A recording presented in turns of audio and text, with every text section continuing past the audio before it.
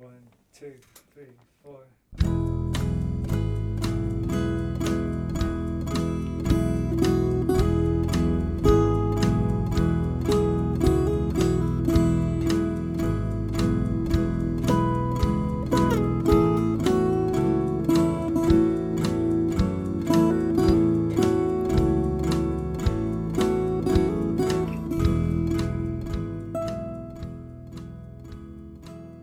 You are listening to Skylight, the Skylight Books podcast. Skylight Books is a general interest bookstore in the Los Feliz neighborhood in Los Angeles. You can shop with us from 10 a.m. to 10 p.m. or visit us online 24/7 at skylightbooks.com. Follow along at Skylight Books Instagram and Twitter. You can subscribe to the podcast on Podbean, iTunes, and Spotify.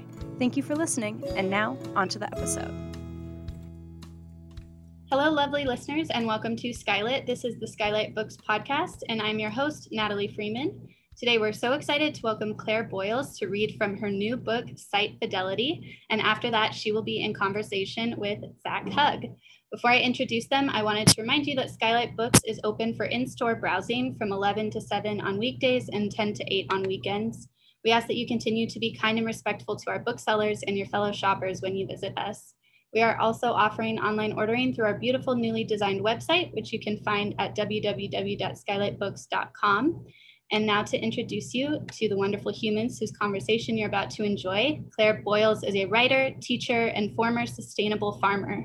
She received her MFA in creative writing from Colorado State University. Her fiction has appeared in Boulevard and the Kenyon Review, and she lives in Loveland, Colorado. She'll be in conversation with her brother, Zach Hug, a television writer, playwright, and essayist. With a BFA in theater from NYU and an MFA in creative writing from the University of British Columbia, Zach spent many years as a digital media executive for Bravo, The View, and ABC Family before becoming a TV writer on Drop Dead Diva and Shadowhunters. Most recently, he's written several movies of the week for Hallmark, including Road to Christmas and the Christmas and Evergreen series. His plays have been produced by the New York Fringe Festival and the Williamstown Theater Festival Workshop. Zach has also written the award-winning web series These People and the Outfest short Lazy Sunday with collaborator Jim Rash.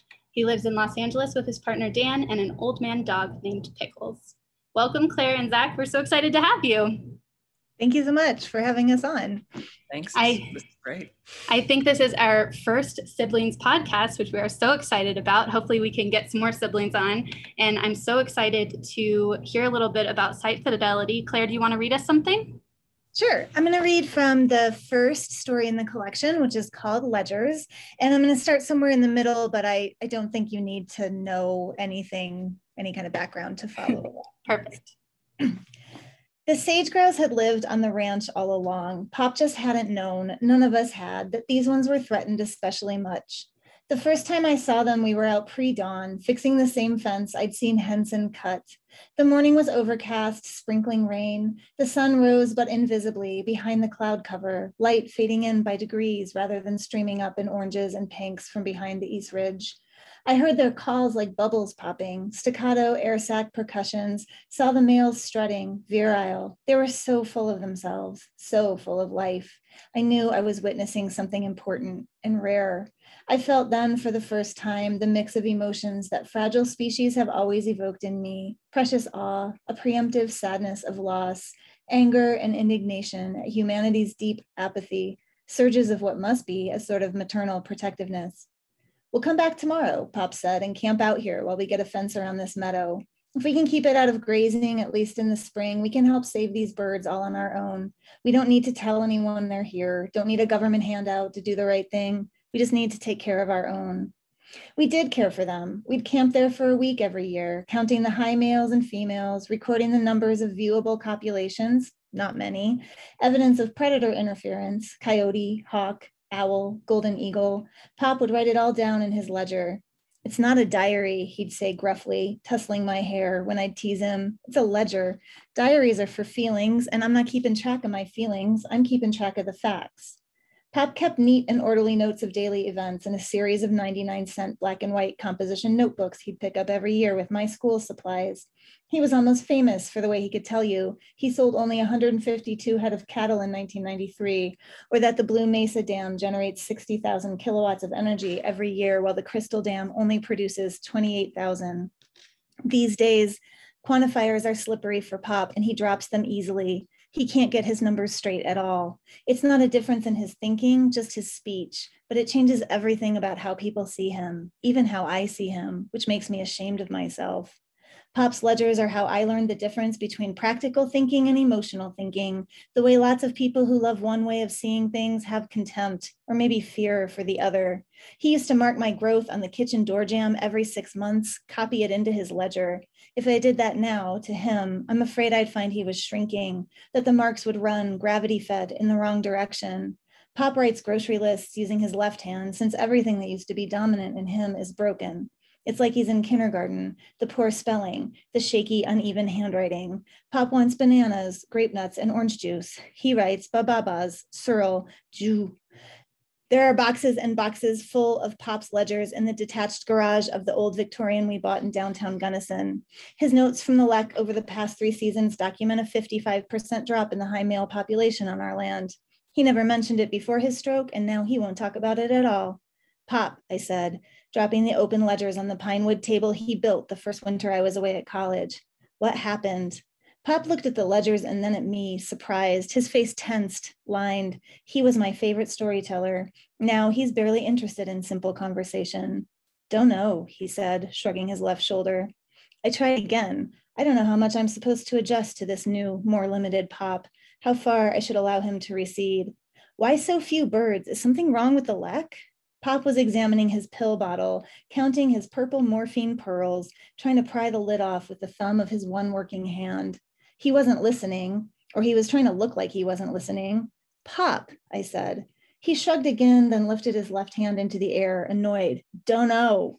Conversations are hard for Pop, but they're hard work for me too. So much relentless effort to connect, to relate, to love, and to feel loved by him. I wanted to yell, to grab his shoulders and shake the news out of him, or at least shake him into being interested in me, in the sage grouse, in anything. But I can't do that. He's my Pop, and I love him, and what good would it do exactly? Fine, I said, boring conversation anyway. Pop glared at me, hummed a few bars of the Star Wars theme, and ran over my foot with his electric wheelchair as he rolled toward the bathroom.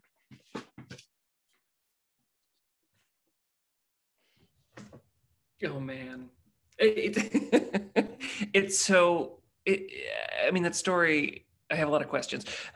First of all, I mean, I feel like I know the answer to this question already, but like the sage grouse is not going to be okay, are they? Like, we're going to lose them as a species, or are they? Like, is there hope for them in any way? You know, my rational, logical, based on all available evidence self thinks probably not. Sure. But if the sage grouse are not going to be okay, like neither are we as humans. And like not, I don't even mean existentially, although that is also true. I mean, it's a signal of the damage that we are doing to ecosystems and how much damage we are willing to do to the ecosystems that support the sage grouse, but also support us. So it would be hard to come back from it if we let those sage grouse go. And my heart, like I like to live in hope. So sure. My heart says it's not too late and we should keep doing what we have to do to try to save them. Because that's like a step, it's like a little tap on the brakes of climate disaster, saving the sage grouse, which would be right. Like a way that we could save ourselves, I guess. I mean, it is the whole book. Every story you sort of finish it going, well, I hope everyone's going to be okay. Maybe. It's funny because listening to you read it right now was the sort of first time that I'd really seen Dad. I mean, it's the Dad in the sort of second half of it, where that was his grocery list, and you know that his main form of his big word was dunno. And he did run over our feet all the time with his wheelchair. Like that part of Dad is so clear and so specifically Dad, but the imagining of Dad in the field with a ledger pre-stroke makes no sense to me at all. But it does remind me of Matt, your husband. Like it reminds me of like other people. And I guess I think that's actually sort of, because I have the same experience writing Dad, where he's a very clear character, but everyone else in this book feels so much like a mashup to me. Like, how does it feel for you to sort of, I guess, translate everyone into these characters? Like, what was your process in terms of doing that, I guess, was my question. I mean, I feel like I started with Dad, with Pop, and who I knew him to be, and the pieces of my relationship to him that I was thinking about at the time, what it meant to be raised by him specifically, and the ways that I learned to see myself through his eyes, which I think is fairly common for children, and what that meant for me as an adult. Sure. But it didn't, Pop wasn't a rancher. Our actual Pop was not a rancher. He worked road construction, and then he was disabled first by a car accident and then by a stroke. So yeah, the ledgers, I did. It's like all the people I know, and especially the men. When I write male characters, I mean, really, it's Dad, it's you. Sometimes it's my husband Matt, it's maybe my son. It's it's kind of a mashup of people I know. Our fun fact, I don't know if you know this, but our grandpa Hug also kept ledgers, little written books, and I have one of them from his like college days and his engineering classes, where he's just like writing stuff down about how to build roads. I don't know, I can't even really decipher it, but I think it's just that's just an interesting thing to do. And they're all, the one Matt keeps and the one grandpa keeps, and then I found a ledger of a ditch writer, an irrigation ditch writer, in the Colorado Water Archive at the CSU Library, which is just like, again, just today I planted 3 oak trees. Today I ran this many feet of water. Today the catalpa bloomed for the first time. I mean, this is very much facts, but it does tell its own story. Yeah. Anyway, mashing it all together. That's why I wanted to talk to you, right? Because I think it's interesting, as siblings, all our shared experiences of real life and how that translates into fiction, and like what I see, the limits of shared experience and shared memory, like what I remember of the people and what I know of the people, or what I've created of the people, real people in our lives in fiction, and how you see that, also knowing the same real people. Yeah, well, I think that was the thing, is that I read it as nonfiction in a weird way, but not in that any of the stories made any, like I didn't remember any of these things happening, because they're all fiction, except it was all in the same world that I live in or was raised in. And that was, I mean, I was fascinated by that, and also sort of really interested in like, well, who was she thinking of when she wrote this? Because there's that guy in the Flood Stories one, who's like the brother, and I was like, no, like I knew that wasn't me, because no, what a jerk. But also you mean the convict, the former police officer that that wasn't you.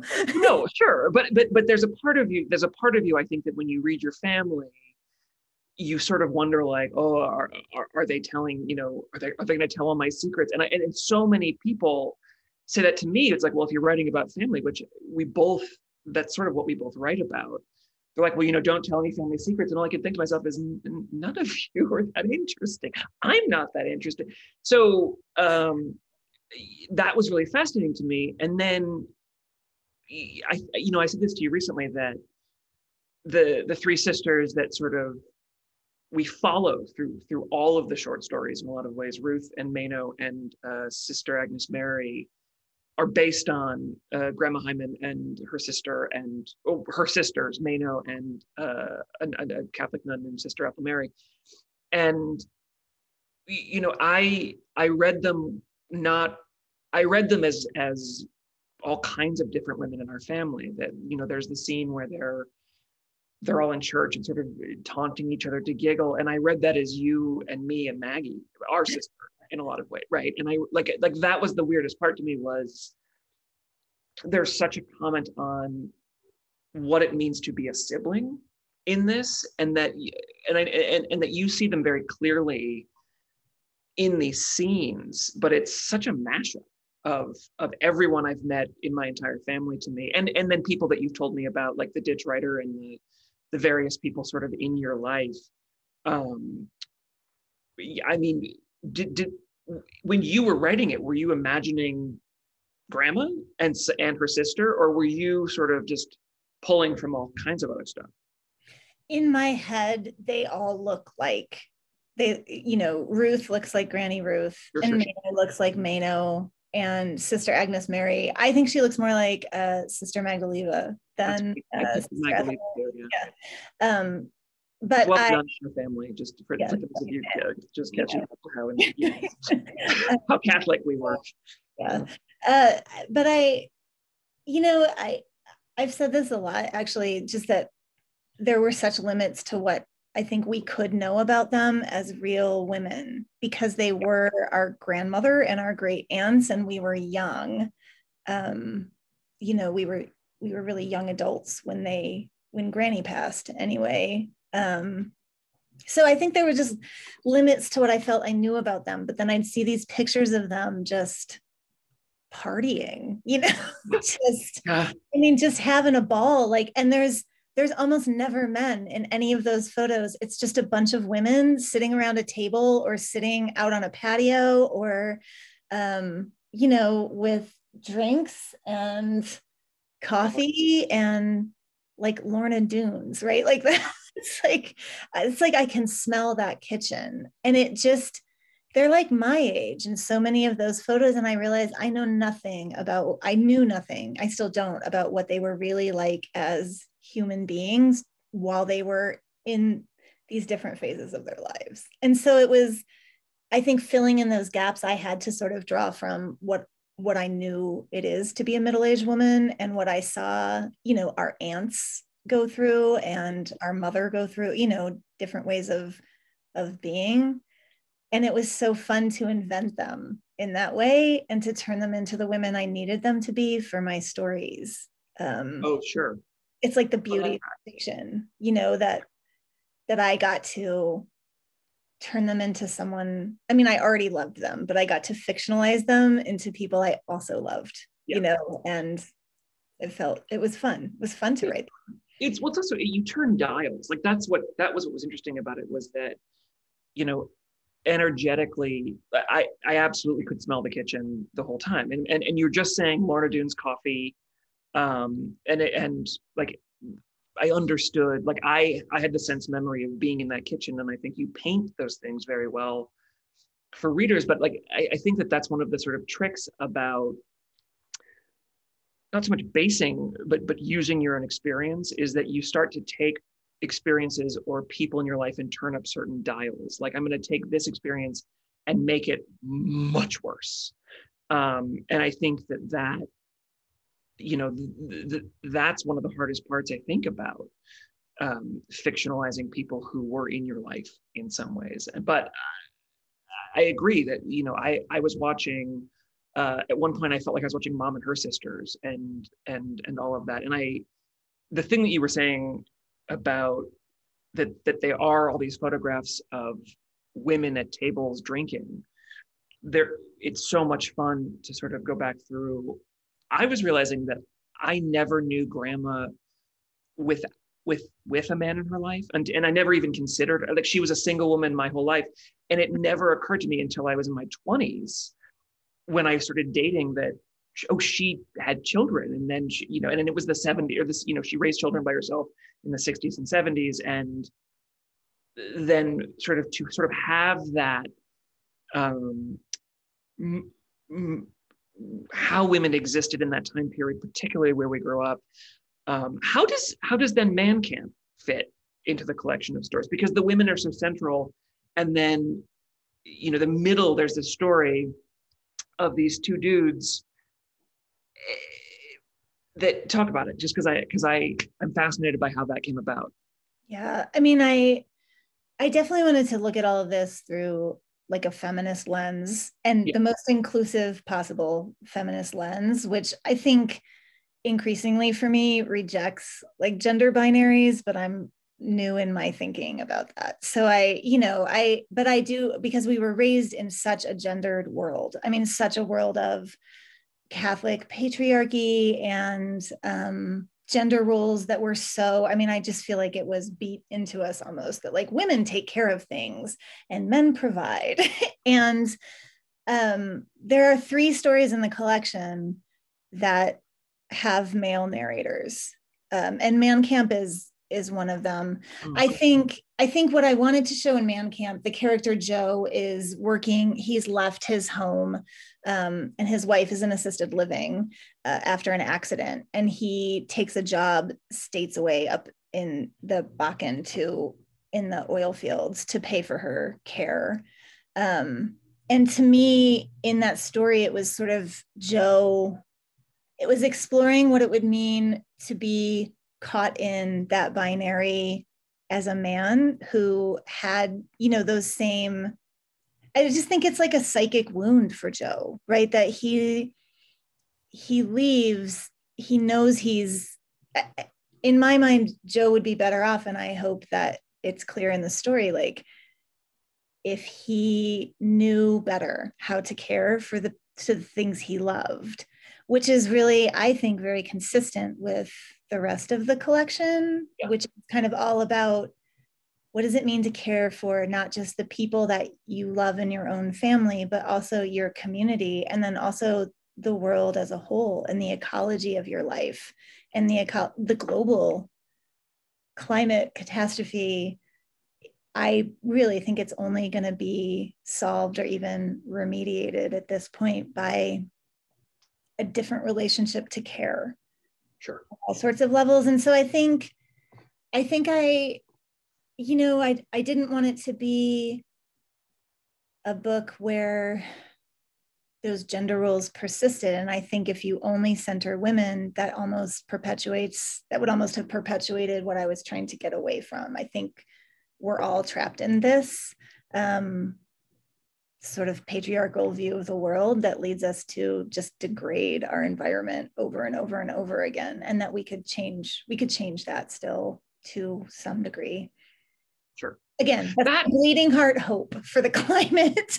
And, but I think you also, I think what was really interesting, and I said this to a friend of the day, is that it's all characters that I remember from knowing from the Midwest, that where we grew up until we were in our mid childhood, and then we moved to the West, and you've transplanted a lot of the West, and the idea that Grandma Hyman would give birth next to a dinosaur in a ghost town is amazing, and like what a fantastic way to sort of put those 2 things together. But I think then, having grown up in the West the way that we did, I think one of the things that is kind of perpetually taught to you over and over is that this is a place that you go to take over.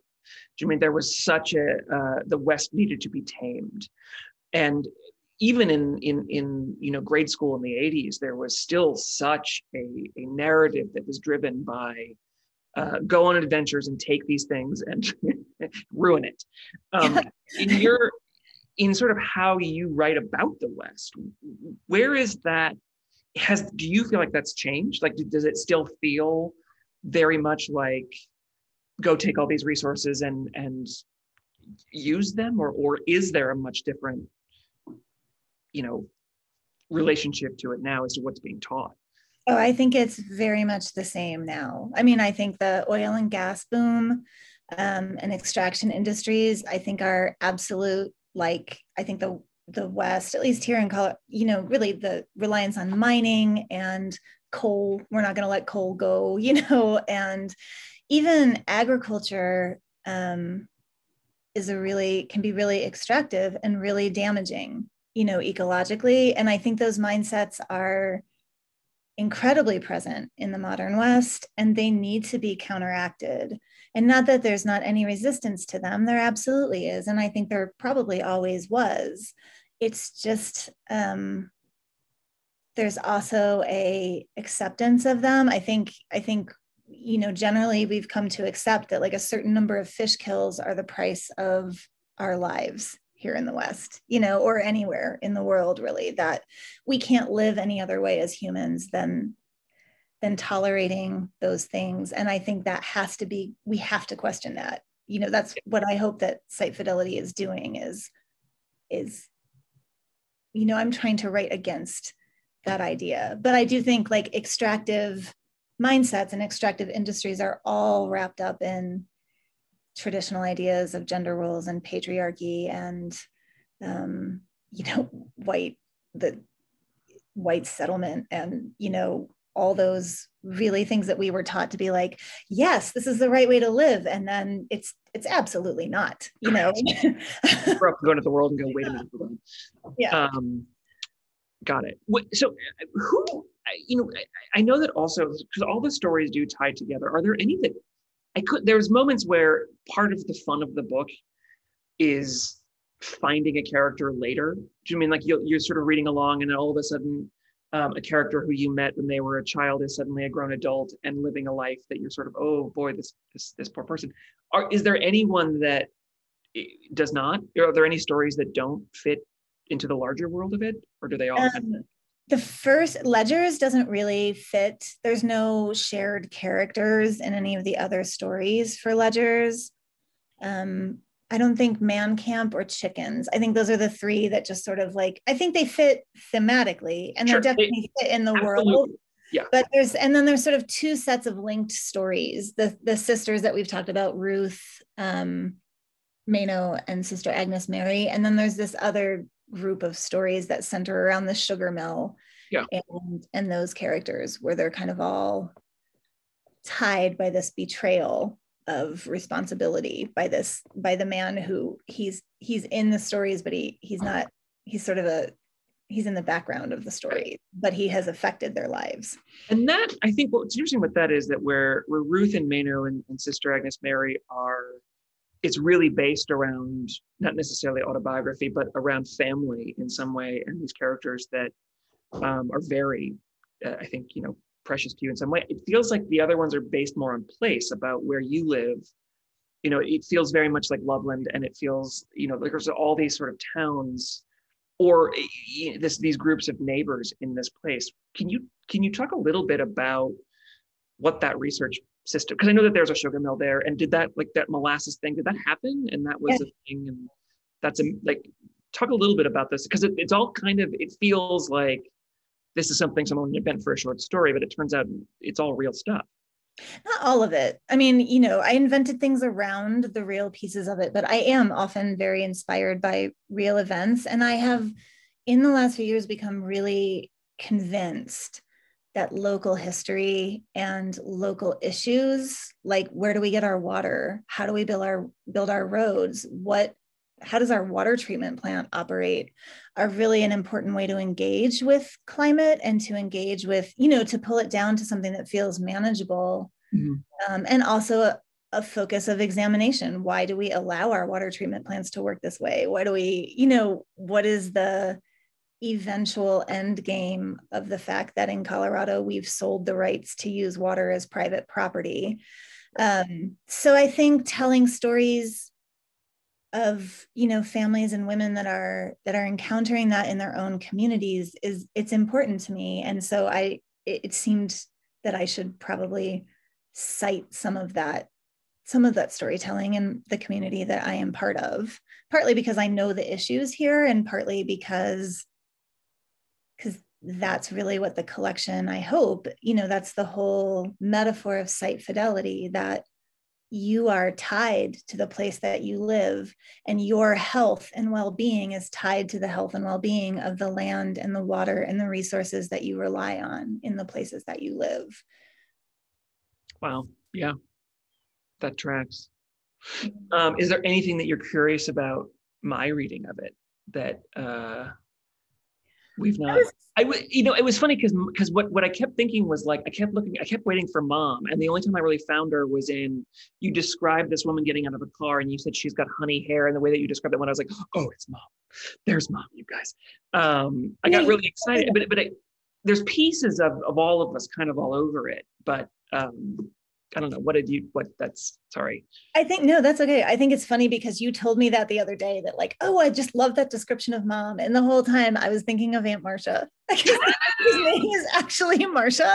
And like, that's what I was describing. Like, and so I just think I think that's the piece that I think is fascinating, having you as a writer who knows how a character is constructed, looking at the ways I've constructed these characters who you also know in real life, but who are not the versions of the people in real life. So I thought it would be, that's why we're here doing this podcast. I thought it'd be fun to talk about like, where did you, like maybe with Pop, like where did that, you've talked about what rung true and what you recognize, but were there moments where you were like, no, that's not. No, with him, I think with Dad, it's, Dad was someone who prior to the stroke had a different personality, but the one on the other side of the stroke, sort of in the second half of his life, he really lived very consciously. Like he was very mindful about who he was, and he was very dedicated to sort of flourishing a sense of humor in that period of his life, and so that piece of Dad, I mean, and the words choices that he had were pretty limited, and you nail all those very, very clearly. I think that was the thing. It's like, it's very hard to imagine anyone else in that character. Whereas there were times where I'd be reading about Ruth and Mano and Sister and get a little bit off track. Like I saw Aunt Barb in there at one point. Like there was a lot of and again, like none of it is specific. It's just, there's these very tender little memories that we all have. Like there's the line where you're talking about, I think Ruth at the end of her life takes the woman's face in her hands and says, I know I love you, but I can't remember who you are, which Mano said to me at a reunion. And it was this, and it didn't, like, it was so sweet and kind of her to sort of have that, to just be giving of that expression, and to sort of then give that to sort of Grandma. Like all of those details energetically all felt exactly the same to me. Like it is, again, it's, you smell the coffee and you just want to play euchre in the kitchen for peanut M&Ms. And all of those things, I think it's one of the things in writing a story where you're drawing from family. I experience a lot of this with Hallmark, right? That you are giving a gift to your family in some way, but you are also making it so that it is something everyone can feel on some level. You're trying to say, this is how it felt to be close to these particular people, but here's the best I can translate that. And to be able to sort of do that for someone is, you really don't notice it until the product is in the world. Like you're home hoping it translates. Is this sad? Is this funny? It was funny to me, but now it's deeply sad to someone else. And I think I'm very curious that now that the book is out for 24 hours at this time that we're recording this, that I've had friends texting me saying, wait, did your grandmother actually give birth by a dinosaur? And I was like, no, she did not. And which of course not, but at the same time, that place exists. That is perfectly plausible that would happen there. I kind of believe Grandma would do it. Also, I keep saying when I read that story, I was like, I will never understand what it is like to give birth, but I understood the physical sensation as you described it in a way that I was like, oh, got it. Do you know what I mean? Like it didn't, not even the painful part of it, but just what a weird feeling it is to be giving, and like what the body does and how it is only partially in your control and the other part of it is just biology. I was like, I've learned a lot here today. It's an instructional birthing model, really.